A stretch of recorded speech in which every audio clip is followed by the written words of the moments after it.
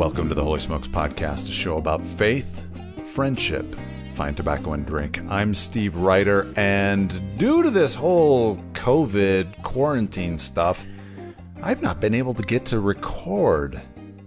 And it's really kind of set me back, and I've watched my shows in the can dwindle down to just one left in the can for May when the guests releases their book. So I was on a Holy Smoke virtual smoke with our current guest, Rob Smith, up in the Seattle area. And once I found out Rob wasn't going to be traveling here to Colorado Springs as much, I was like, all right, let's definitely get Rob on and let's talk to him. So Rob, welcome to the Holy Smokes Podcast. Thanks, Steve. Good to be with you. All right. First question I open every show with, what you smoking? Well, I'm smoking a relatively inexpensive Bella Cuba, and I buy lots of them. I smoke every day. So this is one of the ones that I'll grab when I'm about to drive home. And just happened to have it in my office and knew that we were going to talk, so I lit one up. Nice. In your office? In my office, I've got an exhaust system in my office, and we do our Holy Smokes here if it's raining. Otherwise, we do it outside around a bonfire in the yard of my office, which overlooks the sound, so it's beautiful. Well, anyone that is a part of the secret Facebook group, they may have seen those pictures. It looks like a holy smoke that I definitely want to get up there and get a whole bunch of interviews there in the Seattle area and hang out with you. Yeah, we've been doing this since 2005, actually back in the Mars Hill days. That's when it started. And at one point, we got up to 60 or 70 men, particularly as Mars Hill started creaking and men were looking for a different kind of connection. And so it's been a long tradition here. And so it was a natural fit with Holy Smokes when Kay invited me in back in the early days. I think I was one of the first 20 guys in. Nice. So anyone that hears your voice can hear a slight bit of an accent. Where are you from originally? Well, I'm an accent without a country now after 43 years of having left South Africa. I grew up in Zambia in South Africa. And at the age of 18, met my future bride, and then discovered in that journey that her family were planning to immigrate to the United States. So I thought I better immigrate too if I wanted to hang on to this gal. And so I applied to university here in the U.S. and actually came before she did. And within literally weeks of her landing, 5 months later, I married her. And then went from a student visa, of course, to a permanent resident. And never looked back. Love this country. Nice. And where'd you go to school? Went to school at Beulah Heights Bible College, which is in Atlanta. They gave me a scholarship. And to be quite honest, I was just trying to get here. And so I took advantage of it and enjoyed a year there, and then transferred to Southern Institute of Technology in Marietta, Georgia, which at the time was a satellite of Georgia Tech. It's since become independent. So I'm a Yellow Jacket. Nice. Yeah. So what kind of family did you grow up in? I grew up with my dad. For my first early years was a Nazarene pastor, and then became a Baptist pastor. And I got saved during the Baptist era of that journey, and then really understood my faith after reading a book by Ian Murray called The Forgotten Spurgeon.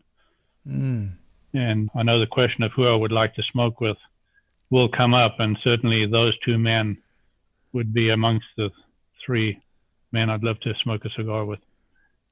So to describe the book, how did that impact you? Well, growing up in what I would say is fundamental evangelicalism, I grew up where the rules were more important than anything else, at least from my perception. You know, it seemed like anything that was fun I could not do, and yet I didn't understand the rules. You know, don't drink, don't smoke, don't have long hair, don't, you know, and the sort of sect of the social setting of the Nazarene church that my parents grew up in. You didn't wear jewelry, you didn't wear makeup, you know, and yet you celebrated Halloween and other things that, you know, another set of fundamentalists would all frown on. And so it became very confusing. And then, of course, in the Nazarene church, you also could lose your salvation. And so, I got saved at least 87 times because I had a tender conscience, and no one would ever explain to me what I actually had to do to lose my salvation. So I was sure that I had lost it. And so the theological sort of understanding of the gospel was just totally obscured by the rules that kept you saved. And so I had this insipid gospel that couldn't save you permanently, because once you got saved, it was up to you to sort of keep your salvation. And that really caused me confusion in my own understanding of the gospel. And the Forgotten Spurgeon was really reminding Baptists that Spurgeon was somewhat of a Calvinist. And it didn't make me a Calvinist as much as it grounded me in my faith. It gave me an understanding of justification by faith and the whole concept of imputed righteousness as opposed to imparted righteousness. That, upon my profession of faith and trust in the Lord Jesus Christ, his righteousness becomes mine. And that's why I'm acceptable to God. I'm clothed in his righteousness. And so when I come into his presence in prayer or in my relationship, he doesn't see me with my staggering journey. He sees me perfect in Christ. And so I'm acceptable to him. And that was radical for me. That stabilized my faith. How old were you when you read the book? I was 16. Wow. Yeah. But I'd already graduated from high school. I actually read it. It was one of my first jobs. It was a phenomenal job. And if you understand the British class system that I grew up with, it's quite hilarious. I couldn't get a job anywhere because I had not done my army training, and no one would hire you in a full-time job back in those days, because if they hired you and then you went to army, they had to keep paying you. So no one would hire you until you'd done your army training. The only group that would hire me was the South African Railways. And in the British class system, that was considered beneath my class to take a job at such a low level. And yet they're the only ones offering me a job. So I became a stoker on the South African Railways, which literally meant that I kept the fire going in steam engines, which for a 16-year-old was an amazing job. It was fantastic. I loved it. You're not that old to have been around steam engines. Well, bear in mind, South Africa was always, a decade behind the rest of the world in culture and in development. And so I was actually on the steam engines the last year that South Africa ran steam engines routinely. Wow. And so I used to go up and down the coastline of South Africa, which is a beautiful beach line, every single day, up and down on the same route, and it was phenomenal. And so we would do what was called shunting. So we go into a station and then rearrange all their freight goods trailers, get them in the right order so that a long haul steam engine could come and get them and then take them up to Johannesburg or wherever they were going. And so we would do a lot of work and then stop for an hour or two and do nothing while we waited to go to the next station. And it was during those time periods that I would read a lot. And someone had given me the Forgotten Spurgeon, and that's where I read the Forgotten Spurgeon. So I almost feel like that's when I met the Lord in so many ways. Wow. On a steam engine, probably somewhere in the south coast of South Africa, watching the waves break. How old were you when you came to the U.S. then? I was 19. 19. Yeah. I married my bride on my 20th birthday. She was 19. And I wouldn't do it any other way. Literally, I had $60 to my name, but my Greek professor at the Bible college had me do a job for him. I dug a trench for him, 400-foot trench in the mountains of North Georgia. I had no idea what I was volunteering to do, but at the time I didn't have a work permit, and he owed me $400. And so after I said my ideas and I was walking my bride down the aisle at this little Bible college where I've coerced everyone to come to my wedding so I would have a congregation, he slipped $400 into my pocket. So before I got married, and as I was getting married, I had $60 to my name. But by the time I got my bride out the door, I had $460 to my name. So I don't remember if you said it. What did you study in school? I studied engineering, but at Beulah Heights Bible College, I studied, it was traditional Bible courses, Yeah. Old Testament survey and English and some math, but it was mainly biblical subjects, theology. So what did you do after school? Civil engineering and architecture. Okay. And did you guys stay in Georgia? Did you? Yeah, we stayed in Georgia for 22 years. We went back to South Africa for 2 of those years just to have our kids all meet their cousins in South Africa and their aunts and uncles. And they came back to Georgia. And then in 1998, we took a family vacation to the West Coast. And a couple of our extended family members had moved and lived in Seattle. And so we flew to San Francisco and drove up the Highway 101 to Seattle and drove back. It rained half the time, but the other half was so beautiful that when we got to Atlanta, we determined that we would love to move to the West Coast for a period of our life. And so in the following year, I bought a company here in Seattle and we moved. So you mentioned kids. How many kids? We've got 4 adult children. We have 11 grandchildren. 3 of them are adopted. And our kids all are doing well. They love Christ. They're scattered around the country. And we're very proud of them. So civil engineering, architecture, what kind of jobs, what kind of businesses? Yeah, so my business has always been related to construction or putting things together. Although I'm a serial entrepreneur, so I've also had other businesses over the years. Did publishing for a while and did computer software for a while. But my primary career has been building in Atlanta, Georgia, greater Atlanta, Georgia houses. So I built 70, 80 houses and a couple of restaurants and a church. Got just burned out doing that eventually and bought a company here in Everett that was a manufacturing company. It wasn't a good buy. I got rid of it fairly quickly and then went from that to building boats, something I'd always wanted to do. And so I became a boat builder, having never built a boat in my life. And that's an interesting story that has a lot to do with my ministry relationship to Africa, is why I started building boats. We'll get into that when you ask me about it. But but I came and bought a furniture company, and it was just a bad time to get into furniture. Yeah. And so I sold it, and then for a couple of years served Africa sort of as a missionary in a way, but just never was a square peg in a round hole. And then in that journey formed Thane Boatworks in 2005. And that's where I'm sitting now. As you can see, I've got one of our ferries on Lake Victoria behind me next to Ronald Reagan, who's one of my favorite presidents. So where'd that love for boats come from? I'd always been fascinated by boats. I didn't grow up with boats. I grew up on a surfboard. I was a surfer my entire teenage life. Really? Yeah. And I can't imagine you, surfer. I mean, just like the hair and all that. Yeah, well, when I was in Africa, I lived, just a mile from the Indian Ocean, some of the best surfing in the world. All of my friends were surfers. My hair was bleached blonde by the sun. My nose was always peeling.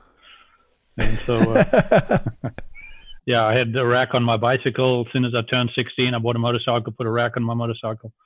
Yeah. And, enjoyed surfing a lot. But then married a girl that moved to Atlanta, Georgia. So I grew up thinking I could never be in a town that didn't have the ocean, and then moved to Atlanta for 22 years. And we enjoyed Atlanta a lot, but always just had this hankering to build a boat. And yet the reason I started building boats was because when we moved to Seattle, we bought a boat right away. Because, in Seattle and boating, there's one of the most amazing cities in the world to own a boat, especially in the summertime. It's phenomenally beautiful. Yeah. There's 700 islands in the Puget Sound. It's just a boater's mecca. So I bought a boat, an old wooden boat, and we restored it. And we entered it into the local Center for Wooden Boats annual festival, and we won best boat for our restoration, because I've always loved woodworking. Yeah. And so got me into boats here. And so I always wanted to build myself a classic wooden boat, but I never had the time to. And then in this journey of becoming a missionary, we felt after I sold my business here, we sort of wanted what the Lord had brought us to Seattle for. Seen that I bought a business that I realized I shouldn't have bought, and I sold it for less than I bought it for, but I got out of it once I realized it wasn't going to work for me. Mm-hmm.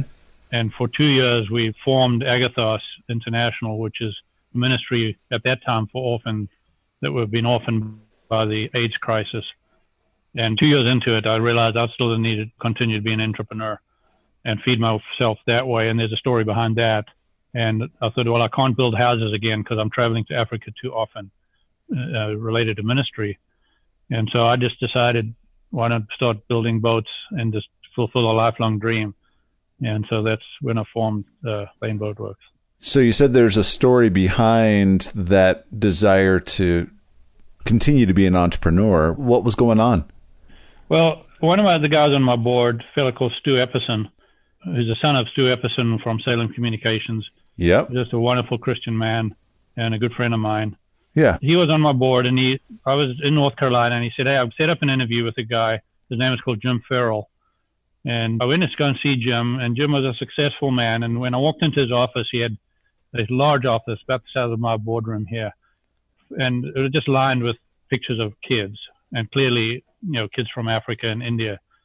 And he clearly had a heart for orphans. And so in my fleshly thinking, I thought, this is fantastic. I've been introduced by a extremely well-known man, credible man. He's introduced me to another credible man. I'm going to walk out here getting support, And that's what I was looking for, support. And I hated asking people to support Agathos, which is crazy because it was at a fantastic ministry, but I just felt like I'm asking them to support me. What year was this going on? This is 2005. Okay. And so I spoke to Jim, and Jim, heard my little spiel, and he said, Rob, let me ask you a question. He said, what do you earn out of Agathos? And no one had asked me that. A lot of people had asked me for numbers and percentages and that sort of thing, but no one asked me what do I take home. Yeah. And so I said to him, I was sort of a little miffed because it's kind of an unusual question. And so I said to him, I earn about a third of what I need to support a family in Seattle. The rest I just take out of my own resources. He says, well, come back and talk to me when you're not earning anything. And Jim every time he sees me, he apologizes for saying that. He says he's never done that to anyone else, and he's embarrassed. But it was really a moment that it was the Lord speaking to me, because I was a serial entrepreneur, and I was in this missionary sort of mode of trying to create a 501c3 and live off it while I ministered. And there's nothing wrong with that, but it was not right for me. Yeah. And so I was actually in a rental car, and I did something I never do in a rental car. I was in Raleigh, North Carolina. It took 2.5 hours to drive back to Charlotte, and I smoked a cigar in that rental car. I wasn't supposed to, but I was riled up in a way in my spirit, and I had a cigar, and me and the Lord wrangled with each other. And when I got to Charlotte, I decided I was not going to take another cent out of Agathos, and I haven't done that since then. And I called the guy that was running Agathos with me, and I said, I don't want to be paid out of Agathos. I'm going to start a company again and do what God's wired me to do, which is to be an entrepreneur. And what was fascinating, Steve, is that we then formed, and then I designed Thane Boat Works on the flight, a 5-hour flight back to Seattle. When I landed, I said, we're going to build boats. And the reason was because I thought building boats is similar to building houses, except I don't have to go through all the permitting process and the mitigation process and the investment buying the land. I'm building a house on a hull rather than on land. And so a little naive. I've learned a lot since then, but that was really the basis of which we started building. I've always wanted to do it. I thought it was similar skills and similar trades. And so that's got me into boat building. I think that's something fascinating that you just said, that you're not wired to be a 501c3 president, but you are wired to be an entrepreneur. Yeah, and Agathos has still continued, and we went through some amazing years with Agathos. We're literally, it was 7 figures, in the high 7 figures, when we added all our goods in kind, because we became distributors for World Concern and World Vision, distributing goods in kind, medicine and other things. And so, Agathos has continued, but I'm far more comfortable asking someone to give to Agathos, knowing I'm not living off it, which is crazy. It's just the way that I'm wired. I felt like I was begging to feed me when I was asking people to support it, and there's nothing wrong with that, but it just wasn't me. Yeah. But I don't mind asking someone to invest in my company. And so that's really where my sweet spot was, which is why we've got ferries on Lake Victoria now, because I'm an entrepreneur and I'm a guy that builds business and I feel more comfortable there than asking people to give to a ministry that I also then get a salary off of. And that's just for me. I have no judgment for anyone that does that, and many of my friends do that, and I support them. Yeah. So that was just me. But what was fascinating and what I really enjoyed and I leaned into heavily once I realized it is when I went back to Africa, during the time that I was sort of in this missionary mode in Africa, they called me Pastor Rob. They stopped calling me Pastor Rob when I went as a business guy, and it changed my entire influence. Really? It was really quite amazing. I had a different level of influence as a businessman, as a Christian businessman in Africa than I did as a pastor in Africa. What was the difference? I think there's a different level of respect, a different willingness to listen, because they assumed wealth, even though I've never been a wealthy man in terms of how we measure wealth. Yeah, I view myself as a wealthy man for other reasons, but it was just a totally different feel. And then with government officials and in trying to influence culture, it was just a totally different influence. People are far more willing to listen to me on certain areas of culture. So in terms of business and sports and why the gospel relates to everything in addition to your salvation, and it's really helped me to become a more effective African missionary, being a businessman, than I was just being a pastor. It was really quite an amazing contrast. Now, Agatha is the name of it? Agathos. That's a Greek word. Agathos. Yeah. Nice. Agathos. If someone looks up agathosinternational.org, they'll find my organization. And we continue to minister in Africa, and then we also do local ministry here in Seattle. So what sorts of ministry are you doing in Africa and Seattle? In Seattle, we've been calling the business guys to get involved with the vulnerable. And so what we've been doing up until recently is 3 times a year we'll have a black tie event where we invite people to come and learn from business guys that are doing something intentional to help the vulnerable in either their community or in someone else's community. And that's where we've introduced a lot of Seattleites to Save the Storks. For many years, I was involved to Save the Storks. I'm no longer on their board, but I was on their board, and I would invite Save the Storks, for example, to come and share with this black tie event that we had. They're 10 minutes. We always have 2 speakers. One speaker is a business guy, and the other one someone that has a ministry involving the vulnerable. And so we would have a business guy like John Coors, for example, from your neck of the woods, from Golden, Colorado, from the Coors family. Has spoken. We'll have, well-known business guys from Mind Network. George Gilder came. We've had guys from Scott Moore, is a local guy from Colorado Springs, the business guy that has got 2 or 3 businesses. He's come and spoke. Al Mueller has come and has spoken to us, also from Colorado Springs. So I'll tap into my national network of friends and have them come and speak as business people. And then I'll tap into my missionary guys who are specifically helping the poor or helping vulnerable women. And then we have 2 10-minute runs, and then the rest is just a fun evening where you collaborate and you decide, it's not a fundraiser, but we allow them to, to network and say, okay, you've heard this, now talk and do things. And that's really what the essence to me of Holy Smokes is. It's just a bunch of guys getting together, but we are better off. And so we're able to do things together that we wouldn't be able to do if it's just a bunch of beer buddies that don't have any resources. But with Holy Smokes, we're all, well off enough to smoke $10 if, a couple of times a day. And so it's just a different subset of God's humanity that meet around a fire, and we are able to do things if we love Christ and we love people. And so that's the magic to me of sitting down with guys that are successful around a fire and saying, what are you doing in your life and how can I help you? That's wonderful. So you mentioned Save the Storks. Talk a little bit about them. How did you get involved? How'd you get on the board? That kind of stuff. Yeah, it's an interesting story. I got involved really protecting them. I was in a group called Council for National Policy, which is a sort of a select group of national conservative leaders, political, social, business, economic, and I've been a member for 20 years. And so I met Save the Storks there, but someone, I think had just in the pro-life world was a little jealous, and so I heard some really not so good things about them, and so that made me curious.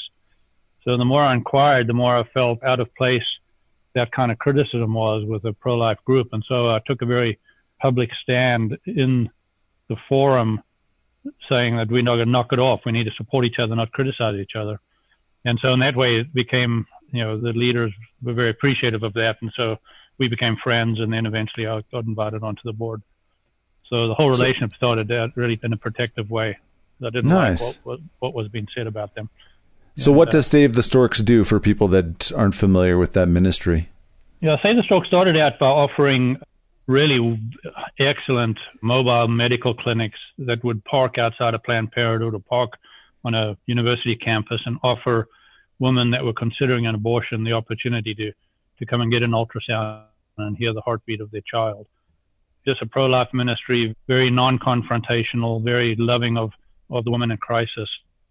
And it's grown from there to supporting pregnancy resource centers and then also supporting women at that moment of crisis. So it's really centered around love, compassion, and action. And it's an amazing group, and I was really pleased to have been part of their journey. Fantastic. So, and they're based in Colorado Springs, where you guys are. Yeah. So Kay wanted me to have you talk about a school that you started in Atlanta. Yeah, so I'm a serial entrepreneur, and my blessing and my cursing, I guess, is that when everyone says let's do something, I'm usually the one that sort of says, okay, here's the plan, let's do it, and I roar ahead and hope that people follow me.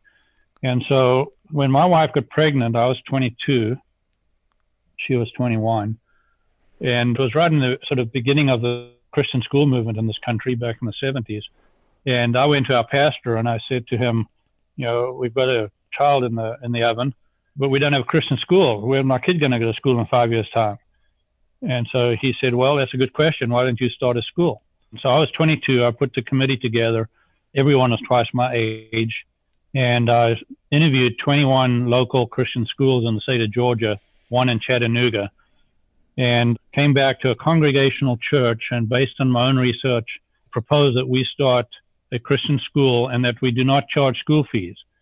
We publish the costs and we ask parents that can afford it to pay their fair share. And if someone could not afford it, we would not turn them away, but we would raise the money to support them. Wow. And so I convinced a congregational church to go with that riskier model. And the reason that I made that argument to them was that all 21 had fiscal struggles. The one that was most fiscally sound was the one that did not charge school fees. And so I just based it on my own research. And for 5 years, so I ran that school for 5 years on the side. It wasn't something I did full time. I just set up the whole structure. And we were in the black every year for 5 years, even though it was always a little gut wrenching because we relied on a certain percentage of contributions to come in. And we just published what it cost to educate a child. And most of the parents were well off enough to pay that. But many paid more because they knew that there were some parents that could not afford it. And then after 5 years, more students were attending from outside of the church than from within the church. And so I made the proposal to the church that we handed over then to the parents and let the parents run the school going forward, and that I would give them guidance until I was not necessary anymore.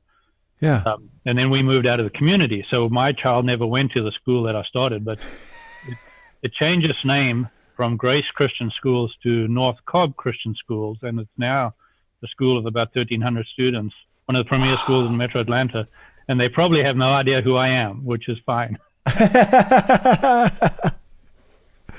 Now, early on in this conversation, you talked about Mars Hill and its unraveling, being around that. And so this is the one story that Kay, Steve Greisen, and a couple other guys kind of said, Rob was very instrumental in everything that happened at Mars Hill with Mark Driscoll and all that. And so I was like, oh.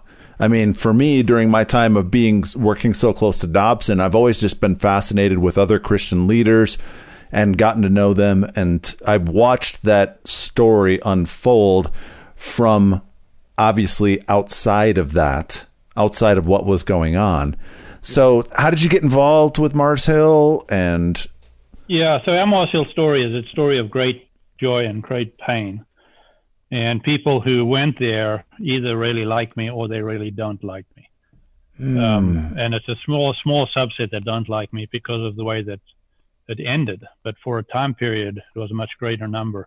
My own journey began with me being called by a friend who knew that I was a sort of a loosely reformed Baptist guy that didn't criticize the Pentecostals the way that most Reformed Baptist guys do, just because my own hermeneutic and understanding of the scriptures didn't teach me that the gifts of the Spirit had ceased. And so I was very sympathetic towards Pentecostal church. My wife's family came from the Pentecostal background, and we'd been members of a Pentecostal church, even though I'd never got into some of the gifts that they insisted you need to get into. So I clearly understand my own theology, but I want to be around people that love Christ and love people first, and that have a theological backbone second. Yeah. Because to me, the fruit of the gospel is that you love Christ and you love people, not that you love your theology. And so we were often misfits in a lot of the sort of Reformed churches we went to because they were sort of theologically astute, but often didn't care for people. In fact, often they'd be very hard on people. So yeah, and sort of trying to find a church here in Seattle, someone called me up and said, we think you might enjoy Mars Hill Church. And so we went there, and to be honest with you, the preaching was phenomenal, but we had to get used to the music and all the countercultural stuff. And what was just very overt was the love for people and the love for the gospel that came from not only Mark Driscoll, but the church as a whole. When we started going, there was about 600 people that went, and it grew rapidly. I was very involved in it. We loved it. And Agathos was formed while we were there. So during the years that we were there, the only ministry that Morris Hill supported, and they didn't support it with money, but they supported it with giving me a platform and allowing me to pitch, was Agathos. So we had an amazing journey at Morris Hill. We loved Morris Hill Church. It gave us a love for the city of Seattle, because we came as conservatives from Atlanta to Seattle, and at first it was a culture shock. And yet we eventually saw ourselves as missionaries here. And so we had an amazing journey with Mark Driscoll and with Morris Hill Church. And we were members for 5 years, and it grew from 600 to over 3,500 in those 5 years. And I never got into the leadership team because I was involved in Africa very, very heavily. And then we started Thane Boats. And they had the way that you became an elder was that you sort of volunteered to be an elder. And I always felt like that was not my model. If someone wants me to be an elder, they got to come and ask me, because they trust my life enough to want to follow me. You know, I feel like anyone that says, "Here am I qualify being an elder," is not being very honest. When they look at the standards to be an elder, the first one that can disqualify oneself is oneself. Yeah. And so I never ever threw my hat in the ring. But then after 5 years, they were starting to do multi-campus, and one of the young men that was a really good friend of mine had become an elder, came and really asked me if I would consider being a campus elder with him. And so I finally threw my head in the ring. And what's interesting, they had this rigorous process, and it's really interesting looking back and learned a lot from it. But they had this rigorous process that actually kind of qualified you in terms of going through all the hoops, but it didn't test your character. And the week before I was to be inducted into becoming an elder, I started hearing rumblings about the bylaws changing at Morris Hill Church. And I knew enough people to sort of find out what was going on. And I got a copy of the bylaws, was exposed to a copy of the proposed bylaws, and they turned the entire church governance upside down. They made it top heavy rather than elder heavy. And so you had basically, were to pass, Mark Driscoll would have the ability to hire and fire his elders rather than the other way around. Mm-hmm. And so I went to a couple of my friends that were elders, and I said, this is not going to be good for the church. And then one elder in particular approached me, and he was concerned about the parts of the new bylaws that dealt with church discipline. And being a biblical scholar myself, and then seeing not only my family go through a church discipline process from a sort of a reformed church that really hurt everybody, including my family, and then seeing other families hurt by church discipline not done well, I really pressed into studying that from a biblical standpoint and read a lot of books like Churches That Abuse, by example, by Enrath, and other books on church discipline. And I became a little bit of a sort of a fundy on it. And so he came and said, what would you do differently? Because he'd proposed sort of a biblical Matthew 18 method, and Mark Driscoll's response was, you can't do that in a mega church. You see, and so they gave sort of individual elders the ability to execute church discipline without going through a Matthew 18 process where you eventually bring it before the church. Yeah. You see, and so I actually wrote what this guy proposed, which was, you don't have to have the whole church. You need a representative of the church, like a jury system. You see, and so I wrote that, and so I became familiar with the proposed changes, and I was not in favor of them, but I didn't have any say in it because I wasn't an elder. But this elder, along with one other senior elder, actually did have some say. And in the journey, Mark Driscoll was afraid that they would have enough sway to stop the bylaws being passed. So he fired them and came up with some ridiculous concocted charges of their sin, which was right again down my alley. It was church discipline. So he actually told the church that they'd been fired and that they were going to stand trial to become, and then let the elders find them innocent or guilty. And if guilty, they would no longer be elders. And so this was a shock to the entire church. And so the night before the trial of the first elder, the church didn't know what the charges were. And we heard that the elder wasn't even going to be at his own trial, and that the same people who were going to judge them were also going to prosecute them. And so I wrote an email to Mark Driscoll. I wrote an email to the 24 elders. I didn't write to anyone else. I wrote an email to Mark and the 24 elders. And I said, you guys have to have a biblical trial, which is a fair trial. Otherwise, you're going to cast a shadow on our church that will never go away. And for doing that, I was put under church discipline. And the charge against me was that I was divisive. And when I challenged Mark and said, that's ridiculous, I'm the most peace-loving guy out there, then the last thing I've done is divide. He said, no, you try to divide the elders. You wrote to 24 of them. You try to cause division amongst the elders. You see, so I said, oh, goodness sakes. I mean, this bylaws give the elders equal authority. You're about to have a trial that ultimately will be the demise of the church, which proved to be prophetic. It took 7 years. But that email that I wrote to them turned out to be prophetic, because the implications of what happened after that trial ultimately brought the church down.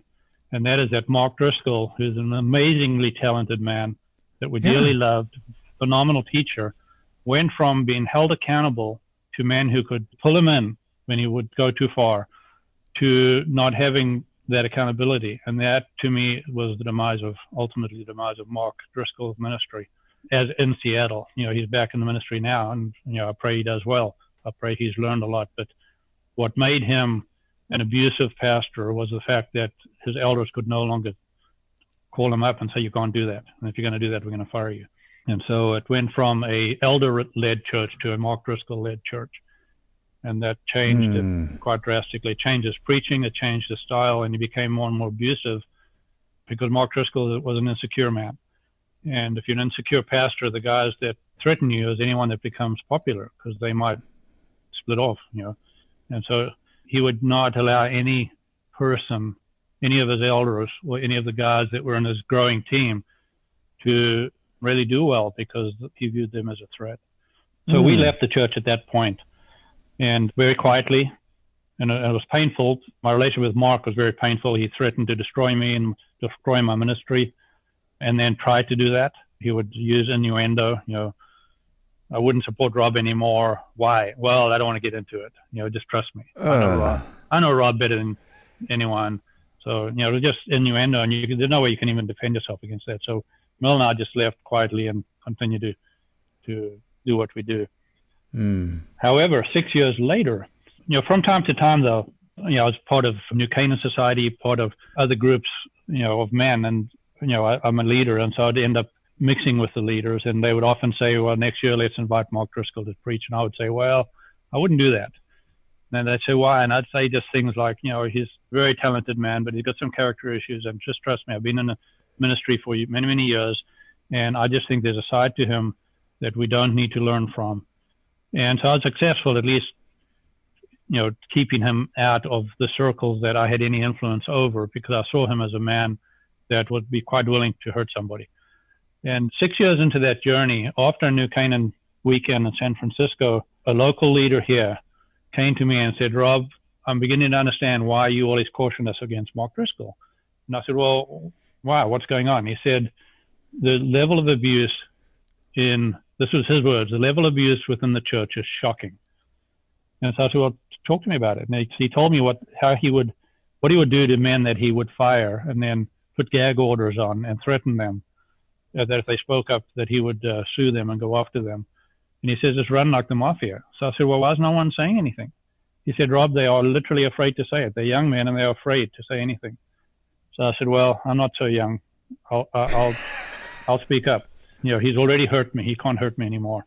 I'll speak up and just, you know, be a mouthpiece for it. And so I put together a blog. Mark had said, after he fired those two men 7 years earlier, that there are dead bodies under the Morris Hill bus, and there will be more dead bodies, God willing. You're either on the bus or you get off the bus. And so I started a blog called Musings from Under the Bus, and I just started telling people stories. And that began the journey of a call to accountability. And my whole point was, Mark, you need to be accountable. You need to revoke the bylaws and be in a position where man can tell you cannot do that. You know, and so it was quite a journey. Mark, it's sad, really. In November of 2013, Mark said next year will be the best year ever. They had a $20 million budget, and within 9 months, that church had collapsed. He just fought. He would not deal with the reality and the stories that were coming out, and I just became a storyteller, really. But with a view to calling him to repentance. You know, we didn't want him to leave. We wanted him to stop doing what he was doing, which was harming a lot of people. He harmed a lot of people. And so at the end of the day, so it became, at least in Seattle, it sort of appeared to be a little bit of a Rob versus Mark thing, but it really wasn't. It was Mark versus a lot of elders who, the elders then brought charges against him. Other elders spoke up. It just became this wave of people saying, yeah, I also have a story.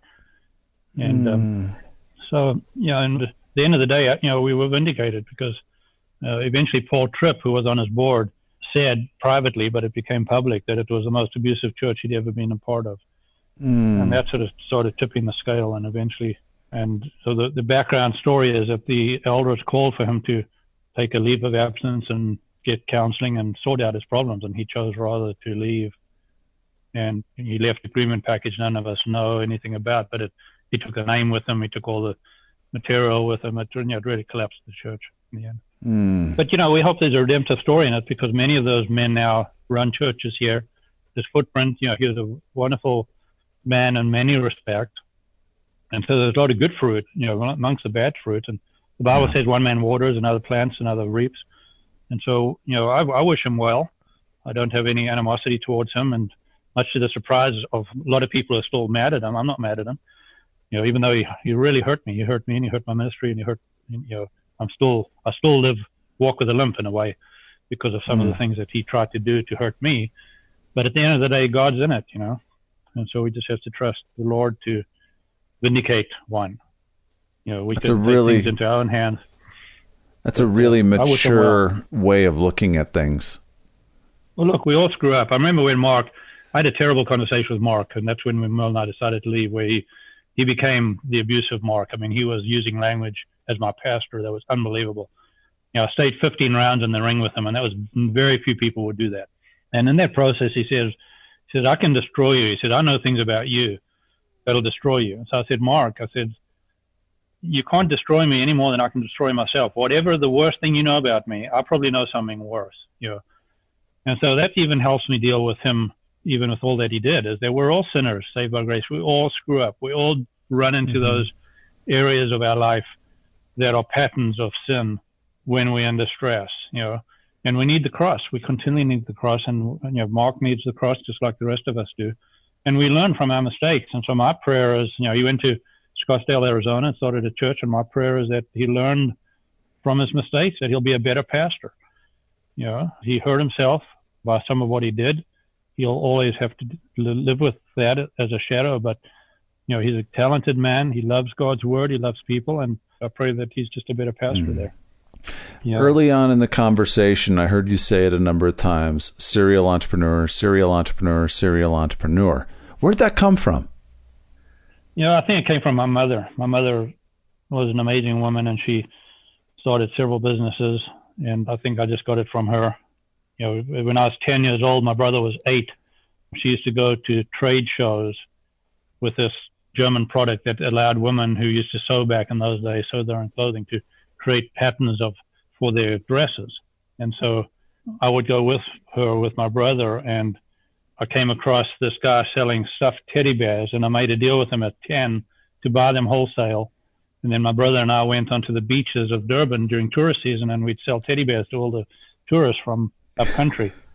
And until, a funny moment, we were literally shut down by the city authorities because we didn't have a business license. It was hilarious. 10 years old, my brother was 8. We looked awfully cute, and what tourist wouldn't buy a teddy bear from a little blonde 10-year-old running around in a bathing suit with his little 8-year-old brother? So we made leather goods. Then the hippie era came along, so we made leather goods, guru sandals, and big wide belts during my high school era. So I was always up to something like that. And at any given time, I'm sort of thinking, what can I do next? So where is business right now in the midst of this COVID stuff? And really, where are you taking things? Where do you want to take things? Well, I started, when we started in the boat business, we very quickly sort of looked at need where we were ministering to orphans and widows in Africa, and realized that the biggest need of those communities was economic life. They were largely gospel-centric. Africa is very evangelical, and most people who are going to Africa to try and save Africans, well, they're saved. We lived in Zambia, where 80% of the people are evangelical Christians. Swaziland even higher than that. And yet they're in poverty. And so what I realized in the shift that happened back in North Carolina with Jim Farrell and his comments, and then how God used that to sort of put me back into a business mode, was that, my ministry would be to form businesses that bring economic life where we were otherwise ministering to the vulnerable. And so we started, because we were up in Uganda where Lake Victoria is, and the whole Rift Valley with all their lakes, and now we're in the boat business, we started looking at what we could do there as a business, as ministry opportunity that dovetailed with our means of earning a living in the States. And so we decided to start building ferries. And so that's a really crazy story, Steve, is we built our first boat as a 50-foot trawler, basically, a fantail trawler, beautiful boat. And when we launched it, months after we launched it, the 2008 economic collapse happened, and the first thing that got destroyed in Seattle was all the boat builders. But I had come up with this idea of raising capital, forming a company called Earthwise Ferries, and raise capital from just missional investors to put ferries on Lake Victoria. And so that actually sustained us through a crisis that put most of my competitors out of business here in Seattle. Wow. And no one ever bought that 50-footer. I still have it. It's out. We're busy doing some repairs to it, but I've had that now for 10 years. It's now my personal boat. I named it after my mother. Once I named it after my mother, there's no way I was going to sell it. And so the second boat we ever built was a 65-foot fast ferry, having never built a boat before other than this first boat that nobody bought.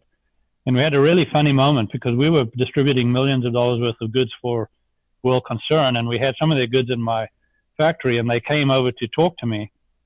And they said, we'd like a tour of your factory. And they came in there, and there's this huge, beautiful 65-foot ferry in the factory that we eventually cut up and shipped to Africa in containers and then rebuilt it on the shores of Lake Victoria. And while we were strutting around, they said, oh, boy, how long have you been in the boat business, and how many boats have you sold? And I had to tell them I've been in the boat business like 18 months, and I haven't sold any boats. So it was quite a humbling moment. They sort of realized that we were still a startup. And so, we've just grown since then. That's awesome. Well, yeah. Rob Smith, let's get to rapid fire questions. Hey everyone, before we get to the rapid fire segment, I wanted to talk about a way that you as a listener can support the show and the growth of Holy Smokes by becoming a monthly supporter at patreon.com/Holy Smokes. Patreon is a support platform, and for as little as $5 a month, you can get bonuses like ad-free versions of these podcast episodes, Holy Smoke swag like t-shirts, and more. That's patreon.com/Holy Smokes. We're looking to get 40 Patreon supporters at an average of $10 a month. And once we hit that, we'll be able to pay for all the costs for hosting, editing, writing, posting. I won't be paying for that out of my pocket or through the volunteering of my own personal time. And as we grow that number to 100 and 150, 200 patrons, we'll be able to do 2 shows a week, hire a part-time assistant and web developer, record on location and around the world, and more. I want to visit groups and get those stories from so many of you listeners that I hear from. I want to go to Seattle, and I want to go to Dallas, and I want to go to Charleston, South Carolina, and I want to go to Kentucky and Chicago and Phoenix, Atlanta, DC, Charlotte, back to Southern California, and more. We want to help grow your groups and plant new ones for those of you in areas without active groups. So, can you help us out? Become a regular supporter at patreon.com/Holy Smokes. There's a link in the show notes. That's patreon.com/Holy Smokes. Or if you want to make a one-time tax-deductible gift, go to paypal.me/Holy Smokes Club. That's paypal.me/Holy Smokes Club. And both of those links are in the show notes. Thanks. Rapid fire. Fire. All right. Cigars or pipe? Cigars. I started out with the pipe. In fact, when I read Forgotten Spurgeon, one of the things I did was buy a pipe, almost to sort of have as an object lesson, just to look at the rules that I grew up with and just sort of give those rules the finger. Yeah. And the same when I met Merle. I met Merle, my wife, and she came from a teetotaling, very sort of legalistic oriented, wonderful family, but wrapped up in rules. And on my first date, I was 18. I probably wasn't even legal, but my first date, I ordered a bottle of wine just to get this over with. Just let her understand that we are saved by grace, not by rules. And so I started smoking a pipe. But, smoking a pipe's a lot of work. It just takes work. It's too much work. And so when I finally came across cigars, it was, I don't work hard enough to keep a pipe going. And so once I started smoking cigars, I still smoke a pipe occasionally, but the pipe is just too much work for me. I'm too ADD to smoke a pipe. I like that. Giving a middle finger to the rules. Yeah. You're a guy after my own heart. Well, I have a lot of fun. I speak to a lot of African pastors in audiences, and I have to tell them in the first sermon, because we do a 3-day session with them just going through the gospel in Africa and how the gospel can change the African culture, which it has failed to do. It's changed African individualized, but it doesn't change the culture. And that's a whole different discussion. But in the journey, I have to tell them very quickly that I smoke a cigar and that I drink their beer, because they're going to find out sooner or later, and it's going to shock them. So I've learned how to, in my first sermon, weave in the gospel and the whole principle of reaching out to the poor and the needy in their community, using the verse, we strain at gnats, but we swallow camels. And their reaction to the reality that I smoke cigars and drink whiskey is part of taking them through the journey of them straining at a gnat while they ignore the poor in their own community. So I've become very good at taking an audience through this shocking reality that the guy preaching from them smokes cigars, because in Africa they were brought a legalistic gospel by well-meaning missionaries, and it's very significant to them that you don't drink and you don't smoke. So I have to very carefully guide them through the reality that this man who loves Jesus so much and loves their community with a passion also loves cigars and whiskey. What's their response? It's shock at first, but they're on their knees at the end, because I do it very carefully. I'll usually find some object lesson in their own city. For example, I was in a city called Katwe, a copper mining city in Zambia, and I found this lady who had a very, very scarred face and was a beggar between the two cash machines in town. So everyone knew she was there. And so I went and found out what her name was. I think her name was Norma, found out what her story was. And so in the sermon, I said to you, how many of you use the cash machine downtown? They all put their hand up. I said, well, how many have seen that lady in the middle that has this veil over her face that's begging? And she's been begging there for 23 years. How many of you have ever talked to her? Nobody. You see, and I said, how is it possible to have a city of 300 evangelical churches and nobody knows who she is and why she's there? And I said, her name is Norma. She was thrown into a fire by a jealous older sister when she was 3, and that scarred her face. And she now lives with that same sister, and she begs her to help those kids go to school. And so I almost shame them into realizing they've ignored Big E on the chart. And then I said, now you guys are really shocked. I know you are shocked that I smoke cigars, but I said, let's go to the scriptures. You strain at gnats and swallow camels. What on earth has smoking cigars got to do with our salvation? Absolutely nothing. What does orphans and widows in their distress have to do with our religion? It's the essence of sort of the evidence of us coming to a relationship with God, is that we care for the vulnerable. That should be the big E on a church's eye chart, not a small e. And so I ushered them through with a little bit of, sort of well-meaning shaming them into realizing that they need to be shocked at the fact that they have had a church for 20 years and never met Norma. And found out her story and seen if they can be of ministry to her. And so that's sort of how I ushered them through it. I had one guy walk out, and he actually came back and apologized. And I would commend their local beer. So that's what I do. I should drink their local beer. That's tell awesome. them, And so, it's an interesting job. I've had to learn to do it because there's no way they can find out halfway through. Yeah. So obviously we have to pause rapid fire questions, but what you said really kind of made me think of a follow-up question. With all your work that you've done in Africa, what do you think are really the cornerstones for unlocking it economically? I think it's because I've been there once, and I'm in awe over the vast natural resources and potential of that continent. They could be the preeminent world superpower. Oh, there's no question, and I think they will be as life rises. We're visiting the city of Lagos. The city of Lagos will be the largest city in the world the end of the century. Wow. And, Africa is very well educated, but they believe something fundamentally. And this is the most poignant moment in the 3 days that we speak on. I have one lecture that I do on what makes America great. And I'll say this as an immigrant, but also say this as a Christian. America is founded on the principle that all men were created equal, which means we recognize a creator, and that we're all are literally equipped to pursue life, liberty, and happiness. And that's the bedrock on which this country is formed. And then you throw a couple of other things. We're willing to take risks. Bankruptcy is actually built into our Constitution. It's a constitutional right.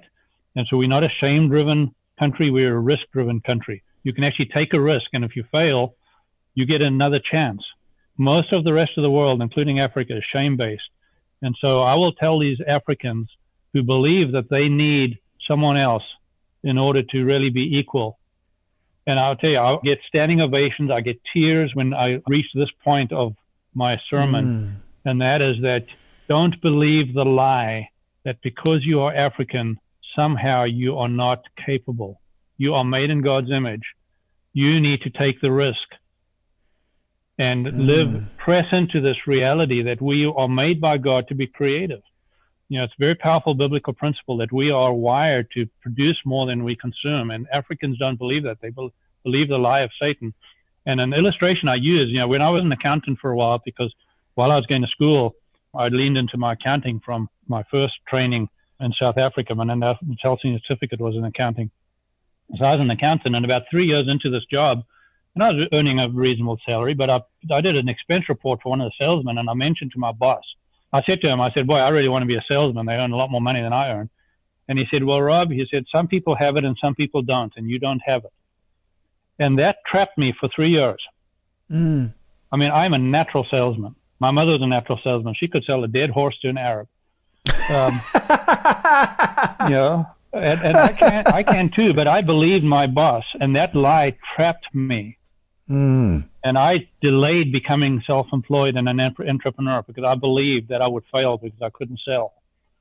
You see, and so I will use that illustration to my African audience, saying, if you believe the lie that you need the white guy, or you need the Chinese guy, or you need the Oriental guy, or you need someone else, then you will stay poor because you're not going to take the risks that you would take as a business guy that God is wired with good ideas. You're not going to take that risk as long as you believe that you're going to fail.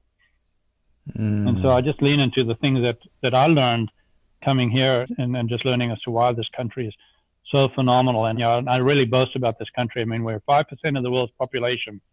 And before the rise of Germany and before the rise of Japan, we were 25% of the world's GDP. And with all the rise of Japan, China, South Korea, and all the wealth that has been created everywhere else in the world, we're still 5%, and we still have 25% of the world's GDP. Why is it that we're such a magic country? It's because we believe in these principles that allow us to be more fruitful than countries that don't have that as their founding principle. I firmly believe that. That's wonderful. All right, let's get back to rapid fire questions. Yeah. Favorite cigar? Favorite cigar is probably Partagas No. 2. I enjoy that. That was what I started getting back in the early days of the cigar club. I eventually quit because it was so expensive, but they just would automatically send you one every so often. Yeah. And so I enjoy Partagas No. 2. I enjoy Gran Habana No. 2 as well. Yeah, just a medium-bodied, slow smoke. Yeah. Best dollar for dollar cigar you smoke? Oh, boy. Probably a Gran Habana No. 2. Where's your go-to place to get smokes? Online with Holtz or recently J&R Cigars. I just look for the deals. They all email me. Yeah. I tend to do impulse buying because there's a deal that comes across my desk. Favorite liquid pairing with your smoke? Any cognac. Ooh. Any cognac. I like you even more. Most interesting person you've met through cigars? Wow. That's a good question. Boy. Probably, it's hard to beat Kay here, but Steve Greisen is a close second.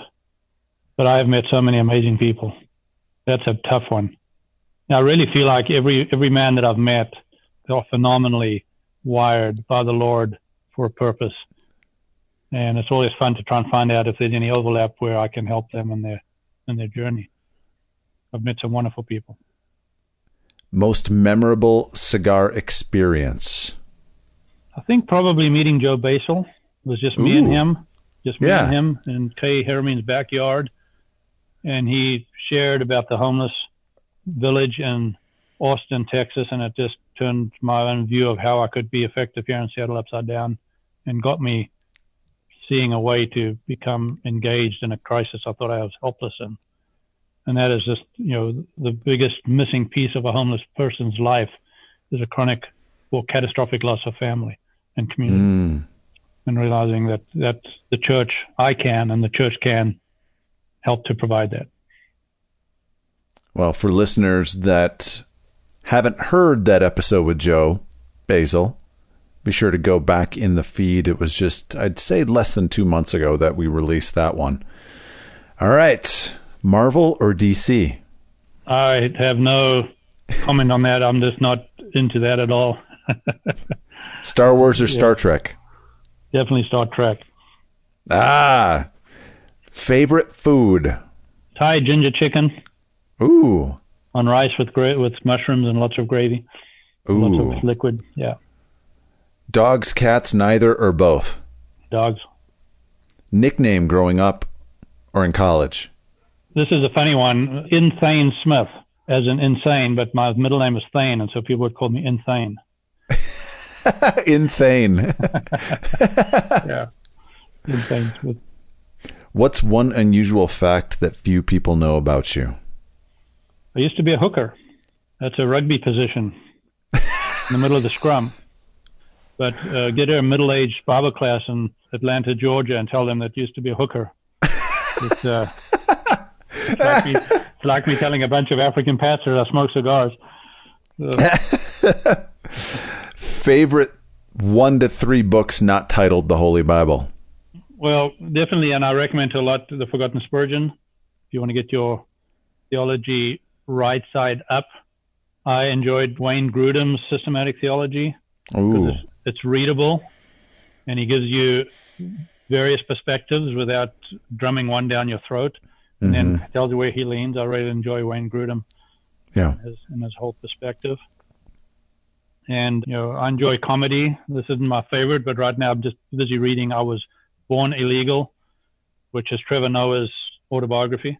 Yeah. Hilarious, and it just shows a reflection on South Africa where I grew up. Are you an early riser, a night owl, or normal? Night owl. Do you like documentaries? I do. Name me 2 or 3 of your favorites. Oh, now that's an interesting one. Boy, nothing comes to mind. I'm going to see in a moment.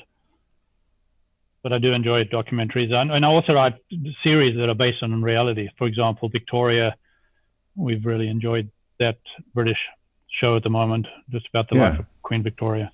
So I like history. I like historical documentaries, about the Second World War.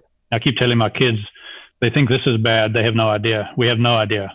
This is a cakewalk. This is a cakewalk. Oh, yeah. Yeah. If you could live anywhere, where would that be? I'd live in Seattle in the summer and then Cape Town in the winter. Ooh. Which is summer down there. Right. Go from summer to summer.